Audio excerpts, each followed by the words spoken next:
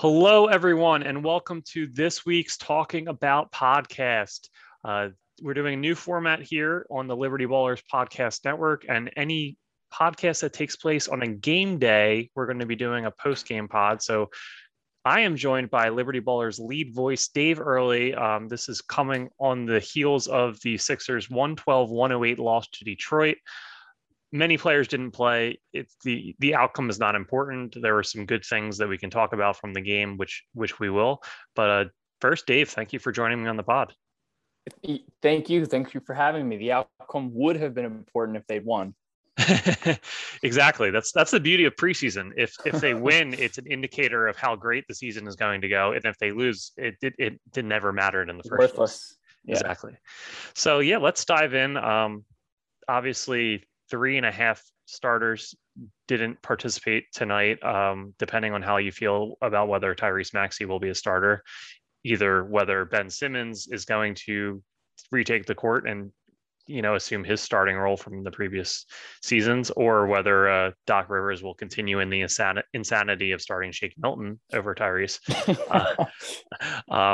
So I hear a laugh there. I guess we could start there. What are your thoughts on the Shake Tyrese combination of point guards, and do you think there's any validity in there's a bunch of high usage guys in the starting lineup, so Shake's a better fit off ball, and let Tyrese run the show with the second group? What are your thoughts on how that kind of unfolded this preseason? I think it was our Paul Hudrick who might have had the quote. Doc was basically asked how would he fill in for Ben Simmons, and he basically just said, like, you can do the math. And the math that we did was, okay, obviously we all want to see Max, and we probably will, but that Doc loves Shake, and he always has. Shake dropped like 39 on Doc's Clippers, and I think that's where all the love affair was born. And Shake, go ahead. I was just going to say, it reminds me of, like, in baseball, when a guy has, like, a pitcher has a really good game against somebody, like, whenever that guy goes on the market, they're absolutely like, oh, that guy's a great player, we should absolutely go after him. There's just such a small sample bias that Doc has with Shake, just based on that one game. It seems like it's really funny. And it would be funnier if it wasn't potentially complicating Tyrese Maxey getting more minutes. He was like, Doc was like 1 for 2 on random Shake insertions against Atlanta. I remember in the second half of game 2 where we started getting really nervous. We were going to go down 0-2, and he put Shake in, and Shake was great. Yeah, he turned that around. Yeah, absolutely. He did turn that around and turn the whole series around, and it was amazing. He scored bucket after bucket, but then he stuck him in cold in game 7, and it didn't work out. And maybe that's not Shake's fault. It's hard to come in without a rhythm, but Doc can be a little bit random with Shake. Like, he's sort of a gun to my head, I trust Shake guy, and I do assume we're going to see a whole bunch of him if Ben's not in the lineup. Yeah, so we're going to talk a lot more about Ben. Obviously, the Ramona Shelburne piece came out earlier today, and I didn't see that. So, but just so the listeners know, we're not glossing over that. We're going to do a full Ben segment after we finish talking about the preseason and recapping some of the younger guys and everything. So stay tuned for that. But yeah, of course, Ben could be just back in the lineup, and then I guess we'll see how much Maxey, Shake, and Isaiah Joe potentially can kind of fight for those last minutes at the end of the guard rotation. That would be interesting if Ben goes back to just assuming 34 minutes a game. But yeah, we brought Shake up, so he had kind of a up and down preseason. What were your thoughts on how he performed these past 4 games? I was not impressed in that, he didn't look like, okay, he took a leap this summer. It kind of looked like the same guy to me. He can hit a nice one-handed lob, and he hit Drummond on one, I think, at some point. He used to do that with Ben occasionally. Maybe Dwight Howard last year also. So he's got that in his arsenal where he can kind of get into the paint and then slow down a lot and make a good decision. Whereas Tyrese Maxey, he's got handle and he gets into the paint. He's kind of making a really quick decision. I think Shake is more cerebral to his game. and it just adds a different element. On the whole, I wasn't impressed. I think he's kind of like a veteran at this point, and he's looking like he is what he is. I don't know. What do you think? To me, it was just, is he a guy that can be a lead ball handler? And I haven't seen any indications of that the case. So No. if he's going to play off ball, they have a guy who is much better in that role in Isaiah Joe. And that can be the next guy we kind of discuss. But Joe shot 16 of 27 from behind the arc in the preseason. He has a quick trigger, really quick release. He can shoot it from like 28, 29 feet, no problem. So he provides great floor gravity for you, spacing the floor around Joel or whoever else you want out there. And he also has looked really great defensively, like making a lot of, smart plays to defend his man coming off pick and rolls and everything. We saw last year he's a really adept guy at taking charges, and he looks to be improved in his overall court awareness on that side of the court. And he's got pretty good lateral mobility, and I just like, the only knock against him is he's a slim guy. He doesn't have a big, strong frame, but he's quick and he knows what he's doing. So if you're saying like, hey, if Ben's playing, Maxi's absolutely has to be the backup point. So there's no real role for Shake. But Joe has a role as an off-ball guy that can, light it up and help you space the floor and also play good defense. So he has all the makings of a really good 3-and-D wing in my mind. I mean, I'm sure you kind of feel similarly. I mean, it's been nothing but plaudits thrown this Joe's way this preseason. I mean, he absolutely stole the show in preseason. He was by far the biggest and best surprise to me. You knew that he could shoot, and his shot is beautiful. It's such a high arcing shot. It's effortless, and his mechanics are basically flawless. But everything else he did too, I was really impressed. Like I wrote in a post a couple days ago, like I had to squint to double check his number because I was like, I didn't know Isaiah Joe had handles like that. And then the next play, it was like, I didn't know that he could turn the corner on a screen and throw this sort of like wraparound pass to the pocket to hit Drummond in motion either. So everything, and then like you said, the charges, just sort of being rangy and a pest on defense. He looks like an NBA player straight up. I don't know what the ceiling is for him in year 2, but he definitely looks like he's going to be a rotation player, because anyone who could shoot like that, the rest is gravy at this point. Yeah, I mean, it dates back to the summer league when we saw him whip out that behind the back pass to the cutter going down the lane. And that was kind of the initial eye opener of like, oh, Isaiah Joe has a few tricks in his bag that we didn't know about. And he's just continued to build upon that. And yeah, everything he's done has been great. And it would honestly be criminal if he didn't have a rotation spot. So it would be criminal. I don't know. Korkmaz recently, a couple of years ago, carved out a role just by coming in and hitting threes and then pleasantly surprising you with this or with that. And, Joe might take that same road.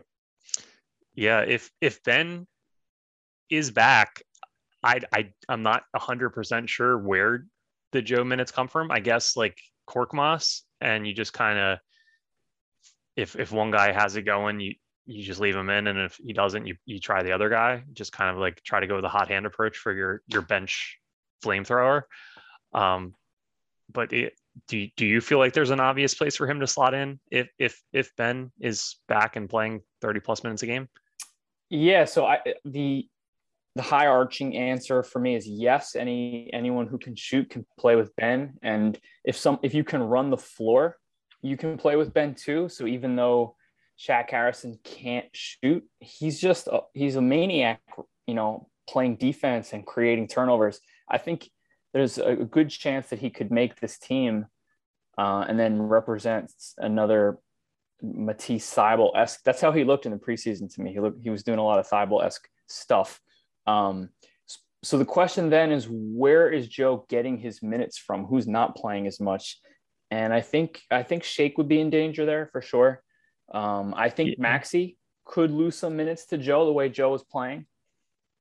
Maxi's going to have this learning curve if Ben is not in, where he's going to have to take over point guard. And that's really, really hard. He might not be ready for that. But if he gets to play more of a combo guard, then he's just going to, be fun. So that's the huge question that it's tough to answer at this point. But if Ben is in, I think you want to get a lot of Maxey and a lot of Joe. Yeah.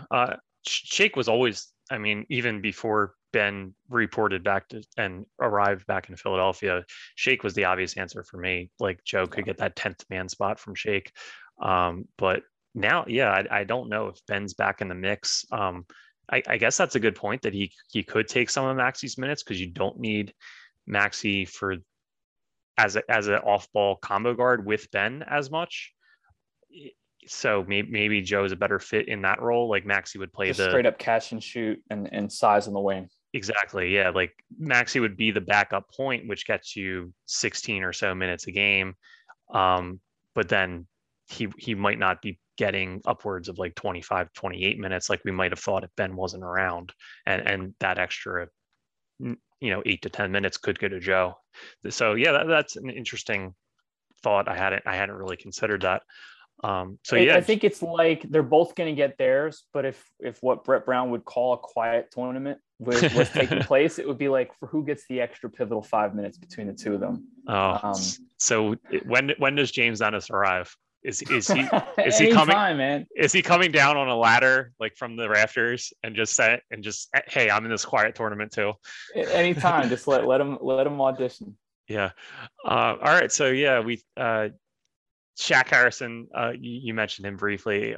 I do feel like he'll be with, if nothing else, he'll be with Delaware. He did show some skills. I don't know if there's enough there offensively as like a shooter / playmaker type to have him. He's stick hurting around there for sure. Yeah, but he's like a savant defensively and in transition. So yeah, I think there could be something there down the road, maybe. So I'm sure they'll work that out and see if they can find a diamond in the rough with the Bluecoats. So let's move to the front court, I guess. And they made two kind of 1-to-1 what we thought replacements in the offseason, with George Niang coming in for Mike Scott and Andre Drummond replacing the departed Dwight Howard, who left for Los Angeles in free agency.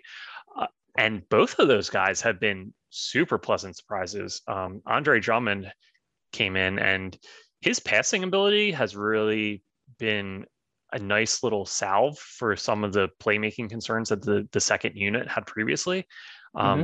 Before, it was just like they had to go to the Toby and bench lineups, and it was just Toby doing ISOs all the time, and it was nothing. None of it worked really.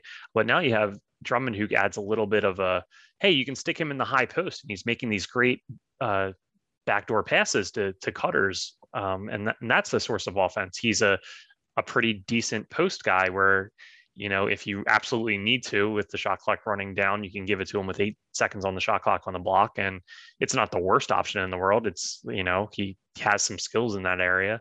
And so he's just added a dimension besides the rebounding rim protection stuff that he kind of replaced Dwight Howard in those areas. And you're like, oh, well, we know he'll bring those things to the table. He's on a minimum contract. It's fine. But he had these added benefits that I don't think we really considered enough. And I think that was really an underestimated signing coming into this season. And I think he's going to add a lot that we hadn't really considered. Are you as optimistic about Drummond as I seem to be? Yeah, I think I completely agree with you. And I think you made a lot of good points. I think we underrate what an upgrade he is over Dwight. I know they sort of like played musical chairs with the Lakers. But Drummond is a big upgrade over Dwight, and he has got a lot more skills than the version of Dwight that we got last year. I think we were tough on him. We at Liberty Ballers, we made some cracks. I know Steve Littman had like a viral tweet, and I made one of a similar thing, basically making fun of Daryl Morey. Said we want bigs who can either shoot threes or switch on D, and then we got Drummond, and we were thinking like, okay, well, he doesn't fit with Ben Simmons. So he came in a way in an unfair spot because the fans were like, you don't fit here. But he does bring a lot to the table, and backing up Joel Embiid, it's tremendous value signing. It's already been fun to see the ball skills he has. Not that I'm like have expectations through the roof, but he looks big. And for a guy that big, he looks agile and quick, and he's got some ball skills for sure. 7 of 8 from the free throw line the other night. Yeah, that was, I don't know if that small sample size will hold out, but it was nice to see. I don't know. Yeah, between, you mentioned the crack about how Daryl said he wanted certain characteristics, and those were the most important ones. And then obviously Drummond, those aren't the things you think of with him. Between that and the whole real estate in his head that Joel Embiid has, like those, it was just more of like a humorous signing than like a purely basketball analytical thing when it happened. I think people were just so caught up in all that whole side of it, the getting the jokes off side of it, that no one really considered like, oh, this is actually could be really good for the team. And I think and then now you see the preseason, you're like, this is no joke. Doc is going to play this man. Oh yeah, I mean, Drummond is between the fact that you need a backup for Joel Embiid and the fact that Joel Embiid typically misses a quarter of the season, whether it's for injury or load management or whatever else. Like Drummond's going to play a big role with this team this year, and you saw it in the preseason finale earlier tonight when Embiid sits for rest and Drummond is in there, and he's the kind of a central hub of the offense.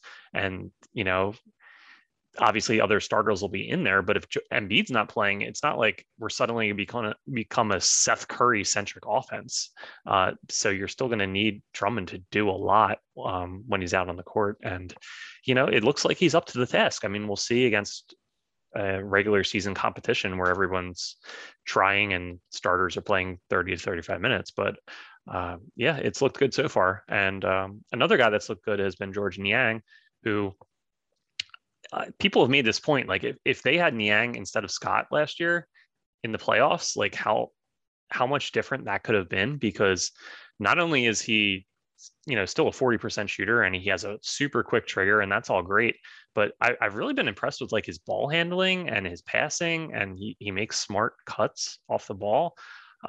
Just a lot of good offensive package that I didn't really know coming in. I mean, I didn't scout a lot of Jazz games. They're in 2 time zones away from me, and he played off the bench for the most part. Like I hadn't seen a lot of Niang film, but I really like what I've seen from him. And again, I guess I'll just ask you, Dave, are you also as optimistic about the Niang experience as I've been? Yeah, he came on my radar because I did this sort of like criteria search last year. I was looking for guys who, hit at least, I forget what the number, like 38.5% on catch and shoot threes. And I wanted them to have like a serviceable, like at the rim defense protection. Cause I was wondering, like, can the Sixers find anyone to upgrade over Mike Scott? They ended up with Tolliver, and it gave Doc that hilarious quote, like, when do you want me to play Tolliver? You want me to bench Tobias? We're all like, oh, bench Mike Scott. Yeah. or bench Dwight. But that's how I, because like you said, I didn't get to watch him a lot in Utah either. And he wasn't a big part of the rotation once the playoffs rolled around, or at least the second round, I think. He looks a little bit smaller when I watch him routinely now than I expected, and he looks faster. So he's not like the composition of the player I was sort of expecting. I was kind of thinking like a Ryan Anderson type, I guess. Just like a slow-footed big man who can make spot up threes really well, and that's about it. And that's not him at all. Yeah. Yeah, and that's a good point you brought up, Ryan, because Daryl might say it was important to bring in Ryan one off season with Eric Gordon and really turn around the Rockets, and we ended up selling Chris Paul and wanting to come here. And we paid Ryan $20 million. The Sixers are paying George like nothing. Yeah. So if he can arbitrage Ryan Anderson, that would be amazing. And like you said, he might be a little more fleet-footed too, to play fast in certain lineups. Because we talked very positively about Drummond, but the elephant in the room is if Ben is around, they're not going to work that well together, no matter how good of a passer Drummond is. And that's when you would want to surround Ben with shooting. And you might need to sell that to Ben if you want him to play, which I assume they do. We can get to that later. Sure. Yeah, I'm a little skeptical about, they've talked about, well, you can put Tobias, Ben, and Niang together in a front court and you're playing small. And I think offensively that would work, but it's the same defensive liabilities you've had with like a Ben as 5 situation that people who don't watch the Sixers say, well, we can just play Simmons as a small ball 5. It's like, yeah, except he doesn't offer any rim protection whatsoever. Like he's one of the best perimeter defenders in the league, but even though he's 6'10", 6'11", he's not a rim protector. And I don't think, I mean, from what I've seen, that's not Niang's role either. So I just don't know how viable that would really be. I'm sure you could use that as like a curveball lineup for 5 minutes or so every once in a while, but I don't think that could be like the go-to second unit. I don't know. Do you feel differently? I think I feel differently in that I'm open to things not being static, not being necessarily static. I think, maybe things have not worked out with Ben at the 5, but maybe it's not essential to have him actually guard the 5. He's probably going to be guarding like the 3, like a Durant or a Harden either way. So you might not be asking him to necessarily be the rim protector. If he were, I watched the playoffs last year and I saw a lot of guys who I would have thought were softer defenders than Ben provide adequate, just like okay for a bench unit rim protection. Like Bobby Portis had some, Terrence Mann for sure, Nick Batum. And a lot of it wasn't just what they bring as a rim protector. You would never have thought of Nick Batum as this terrific shot blocker, but it was coaching. They had a switchable lineup and he could be the last line of defense and just step in there. We didn't get to see that. I know we podcasted ad nauseum. I know the dudes at The Athletic podcasted ad nauseum about trying some of these more switch heavy lineups. What if you just put in Matisse, Ben, Danny Green, Tobias, and I don't know who else, another shooter, and just see what it looked like to switch. George Hill represented that in theory. Maybe he wasn't the guy for that. I don't know. But if Ben is around, I would want to try some of that to see, maybe they're not going to be this great defensive team and protect the rim, but maybe they don't have to be awful. Yeah, that's a good point. We did see like the Clippers using Nick Batum as a small ball 5. So I guess in certain matchups, if there's not like the elite driver that can really make you pay, like if you're not going up against like a Trae Young or a James Harden that can just get into the paint at will, and where you absolutely need to have that guy to deter them once they enter the paint, then maybe you can get away with it a little better. And all the offensive Unfortunately, benefits. Harden is here. Unfortunately, some of the teams they would have to play in the playoffs would have either James Harden or Trae Young, or so maybe they wouldn't have Kyrie. Hey, yeah. So when Harden's on the bench, they don't have Kyrie. So yeah, maybe that could work. So yeah, I guess you've talked me into it a little bit more than I was previously.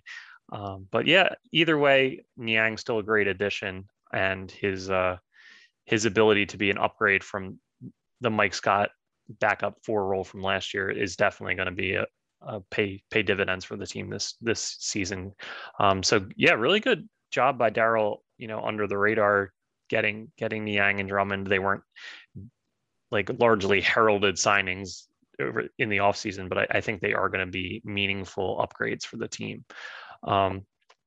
I guess the only other guy that we can kind of talk about, kind of a wild card, is Paul Reed.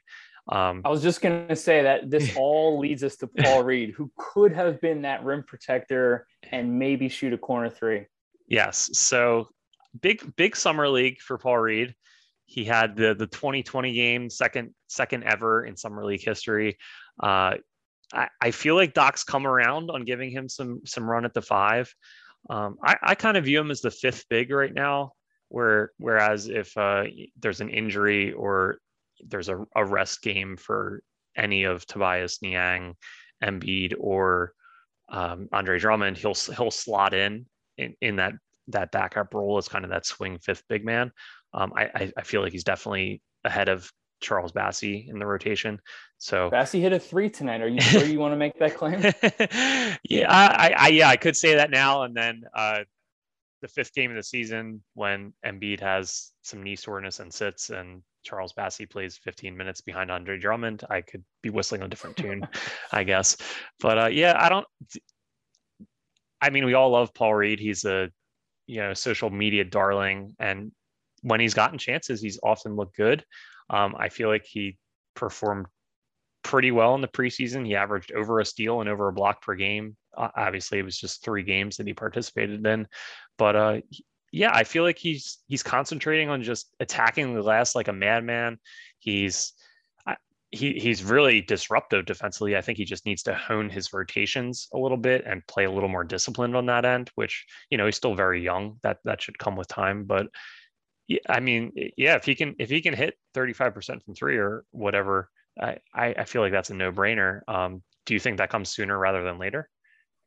35% is tough. Like, so a lot of stretch bigs that we consider stretch bigs can't do that. Like Brook Lopez will go way under that 1 year. Okay. So right, I'll say, all right, a willing 32% then. Yeah. That would be amazing. Like that would get him a good money deal in the NBA. And that would change the Sixers season trajectory if they had Simmons around, because they could use those two together. Paul Reed is very exciting theoretically. I don't know that Doc's going to trust him to play him and give him those opportunities that he would absolutely need to develop. But I would like to see it, especially in the early going, and even more so if Ben's not in the lineup, because then what do you have to lose? Yeah, you just saying that kind of, I hadn't really thought about it, but Reed would be the rare piece that would fit awfully nicely next to Simmons, in that he would be that smaller big who can still run the floor really well. So you would love to have him running with Simmons in transition. He can help space the floor a little bit, and he does provide rim protection, whereas Niang doesn't really provide that, but as much or at all really. But Reed could be that guy. So he could be like a Serge Ibaka type, where he just provides all those things that you need if you're going to play a guy like Simmons, who you want to slot at the 5 in some small ball lineups, but he's not offering that rim protection, and you need whoever pairs with him to be offering some spacing, because he's not a guy that shoots from the outside. Good point. I hadn't even considered like a Reed Simmons pairing. That hadn't been something that had been in my mind, but that's something really interesting to noodle over. If you and I were tasked with try to come up with something to persuade Simmons to play basketball in Philadelphia this season, I think we'd have to bring up, things like small ball. And I think we'd have to talk about Paul Reed. Because if we said, like, we want you to play 400 minutes with Drummond, just like you did with Dwight, I think we might lose him at the jump. Yeah, he would just know how clunky it has been in the past with Dwight Howard, and why would he expect things to be differently? To go we wouldn't as fans. Yeah. It would be like, of course we have a better player than Dwight now, but he's going to be in the paint. His man's going to be in the paint. Your man's going to be. Everyone's going to be in the paint. Yep. All right. So we have the solution to get Ben Simmons out the mud. B-ball theoretical. Exactly. Yeah. The fully actualized Paul Reed will be the man that heals all the Ben Simmons wounds. It's possible. Yeah. Stranger things have happened in the past week, which we will now talk about, with Ben Simmons reporting, unbeknownst to anyone, to Philadelphia, just showing up at the arena as if he had just made a wrong turn and was a little late. He walked up, said, "Hey man, I forgot my badge at home. Can you let me in?" And no one knew about it. Yo, Ellen, you want a nasal swab me real quick? Yeah. So he's gone through the COVID-19 testing. He's eligible to practiced with the team again this weekend. Doc Rivers is currently unsure whether he'll be at practice on Sunday or not. It looks like we could be getting Ben Simmons in a Sixers uniform again, which if you had asked me this a month ago, I thought this was never going to happen. And more important, more interestingly, I should say, even as interesting as that all was, we had Ramona Shelburne's piece that dropped today. And Dave, you were the guy who was tasked and skilled enough to pull off the recap of basically everything that was contained in that Shelburne piece, which a lot of really juicy nuggets to kind of pick your teeth on. And some of them, I'll just, off the top of my head, guys were unsure whether Ben Simmons made up the fact that he had contact with a masseuse prior to Game 7 because he might want an easy way out of not having to play. Like, those rumors were out there. The fact that he says a major reason he wants to go somewhere else is because he didn't have a chance to grow his game because the Sixers were too good right away. That was another thing that was intimated in the piece. I don't know, Dave, there was a lot of crazy stuff. What were the things that you found most interesting? What surprised you the most in reading that report from Ramona? The one you brought up about players or people with the team, it said members of the team. I think it might have even said many members of the team suggested that he might have made up the masseuse. The way I had heard it was that there was a masseuse, and I didn't hear anything about, making up. So I think it was like, it's just bad. It's messy because you don't want the team going to the press with any of that. You want the whole thing behind closed doors because it looks bad for everyone involved. Like, if you were of the mind, you just ran that poll, I think 58% Sixers fans at Liberty Ballers said they want to see Ben play. 42% said they don't. But even if you wanted him traded, it's possible that you would want him to play and later get traded. And that doesn't get easier with stories like this. So you feel for the Sixers. Like, if you're talking to Portland about Damian Lillard, they're going to say, is it possible that this guy didn't want to play in Game 7? So I think that's at least, the type of rumor that could hang over a guy and add some stigma. Yeah, it's concerning. It's true. Yeah, of course. But that's the fact that speculation is even out there and it gets reported in a, really well-researched and documented piece by a prominent journalist. This isn't some blogger making something off the cuff. It's, Ramona Shelburne, ESPN insider, who has as many sources as anyone in the league. So she's about as credible as it gets, and she co-writes with Woj all the time. Yeah. So, this is the fact that it was in the story means she believes not that it was true, but enough people believe it might have been true that she had to include it. So yeah, it's concerning. And you hear stuff with Ben's family situation and your heart goes out to him and you're like, hey, I realize these guys are human beings too. And I want to, give him the benefit of the doubt in a lot of cases. And, I have to imagine it's tough to compete in this highly stressful environment if you have this personal family situation that's really weighing on you. But, you hear stuff like that. And then you hear the one I said earlier, where you really feel like because the Sixers were fighting for a playoff spot your first season or two, that you couldn't have tried to shoot threes, and you shooting 28% from three would have been so detrimental to the playoff hopes of this young team that you just didn't do it. But if you had been in Cleveland where they were expected to win 27 games, then you would have felt fine doing it, and your game would be completely different. It just doesn't make sense to me. The reasoning for why he wants out has continued to change, and for this to be the latest one of where he's landed, I don't know. It doesn't make any sense to me. I don't. Well, to be fair to Simmons' camp, it's possible that the reasons he wants out haven't changed, but the stories we're hearing as they, play for leverage have, so it's possible that this is truly what he told Doc and what he told Daryl. And the biggest reason wasn't about post-game comments. It wasn't about too much dunker spot. It was looking for a fresh start. And part of that being maybe he feels like he got an unfair shake. Because, guys like Kyrie Irving, Kevin Durant, Steph Curry, they had multiple years of lottery bound seasons where they weren't, if you took one of those guys and he didn't make the second round of the playoffs, you wouldn't have concluded, well, his destiny then is the second round of the playoffs.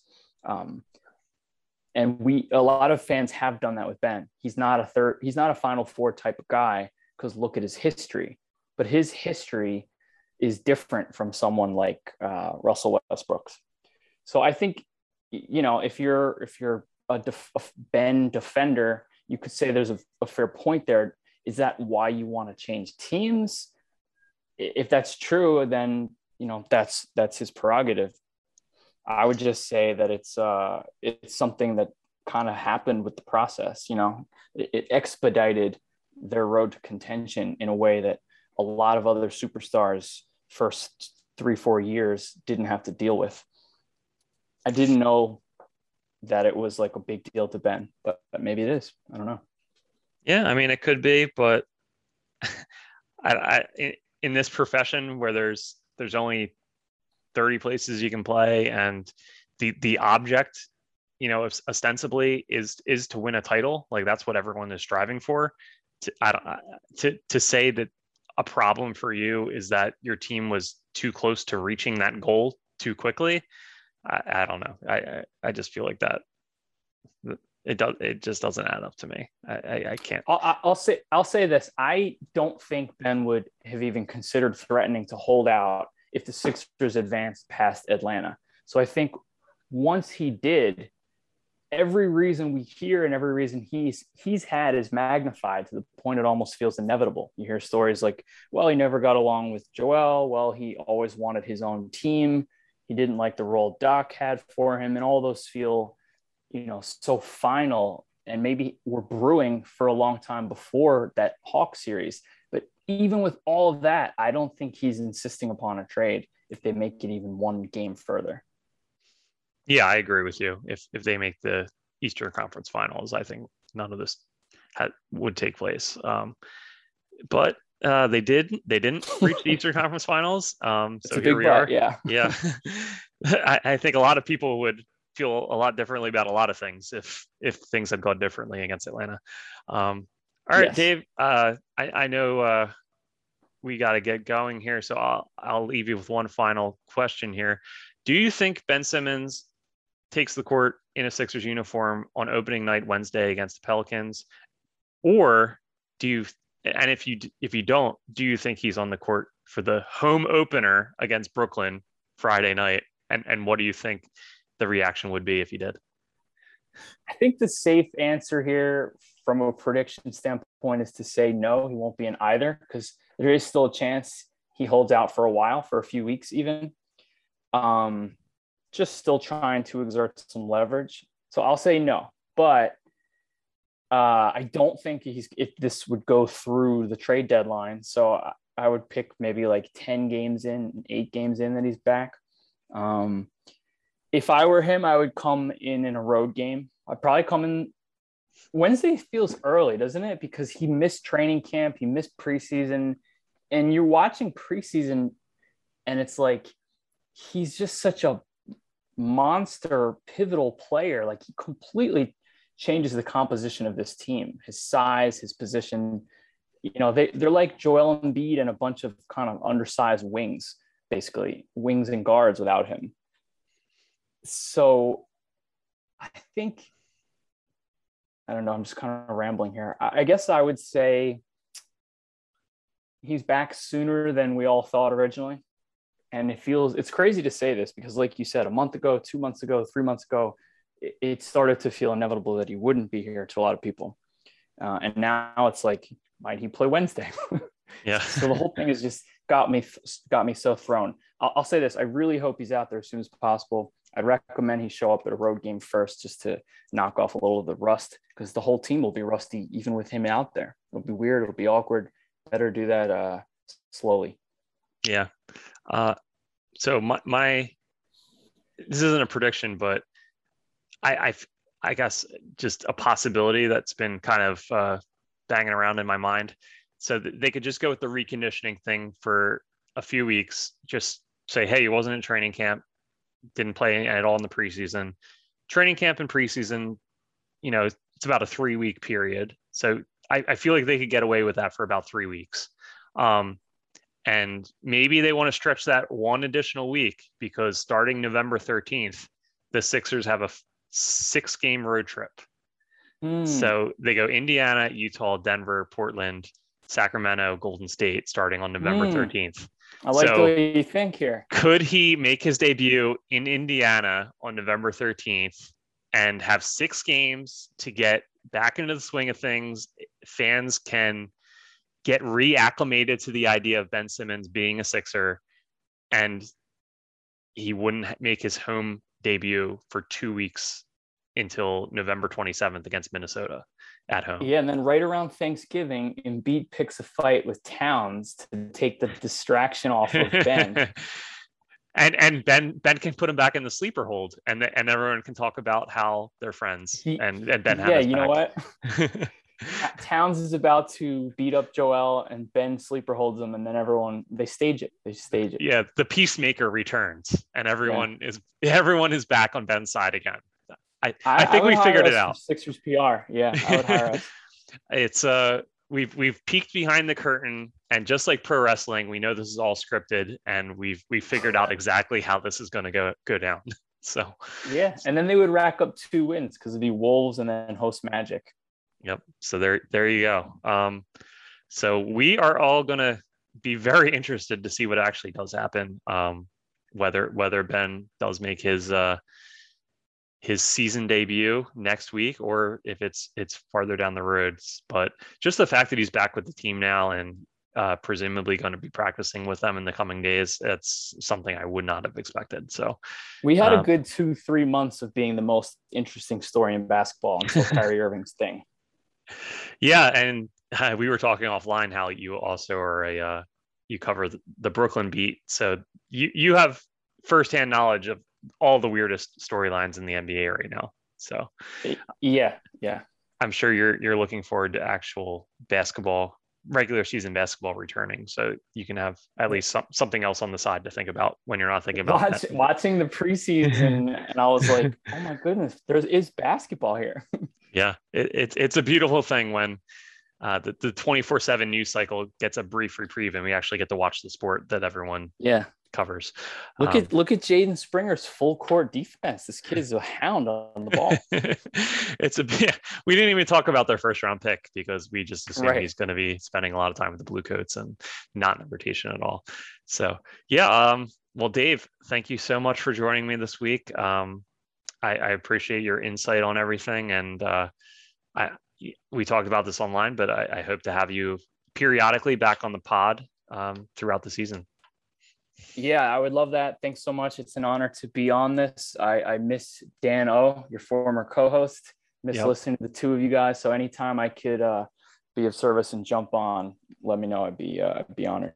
All right. I appreciate that. And I'm sure we'll have you on in the future. And for all the listeners out there, I'll be back around Friday. I think it should be a Friday recording. We're trying to stick to that schedule. So I'll talk to you then. We'll have some regular season action to recap. So have a good weekend, and enjoy the start. Go. Yeah. Enjoy the start of the season. Let's go. Yeah.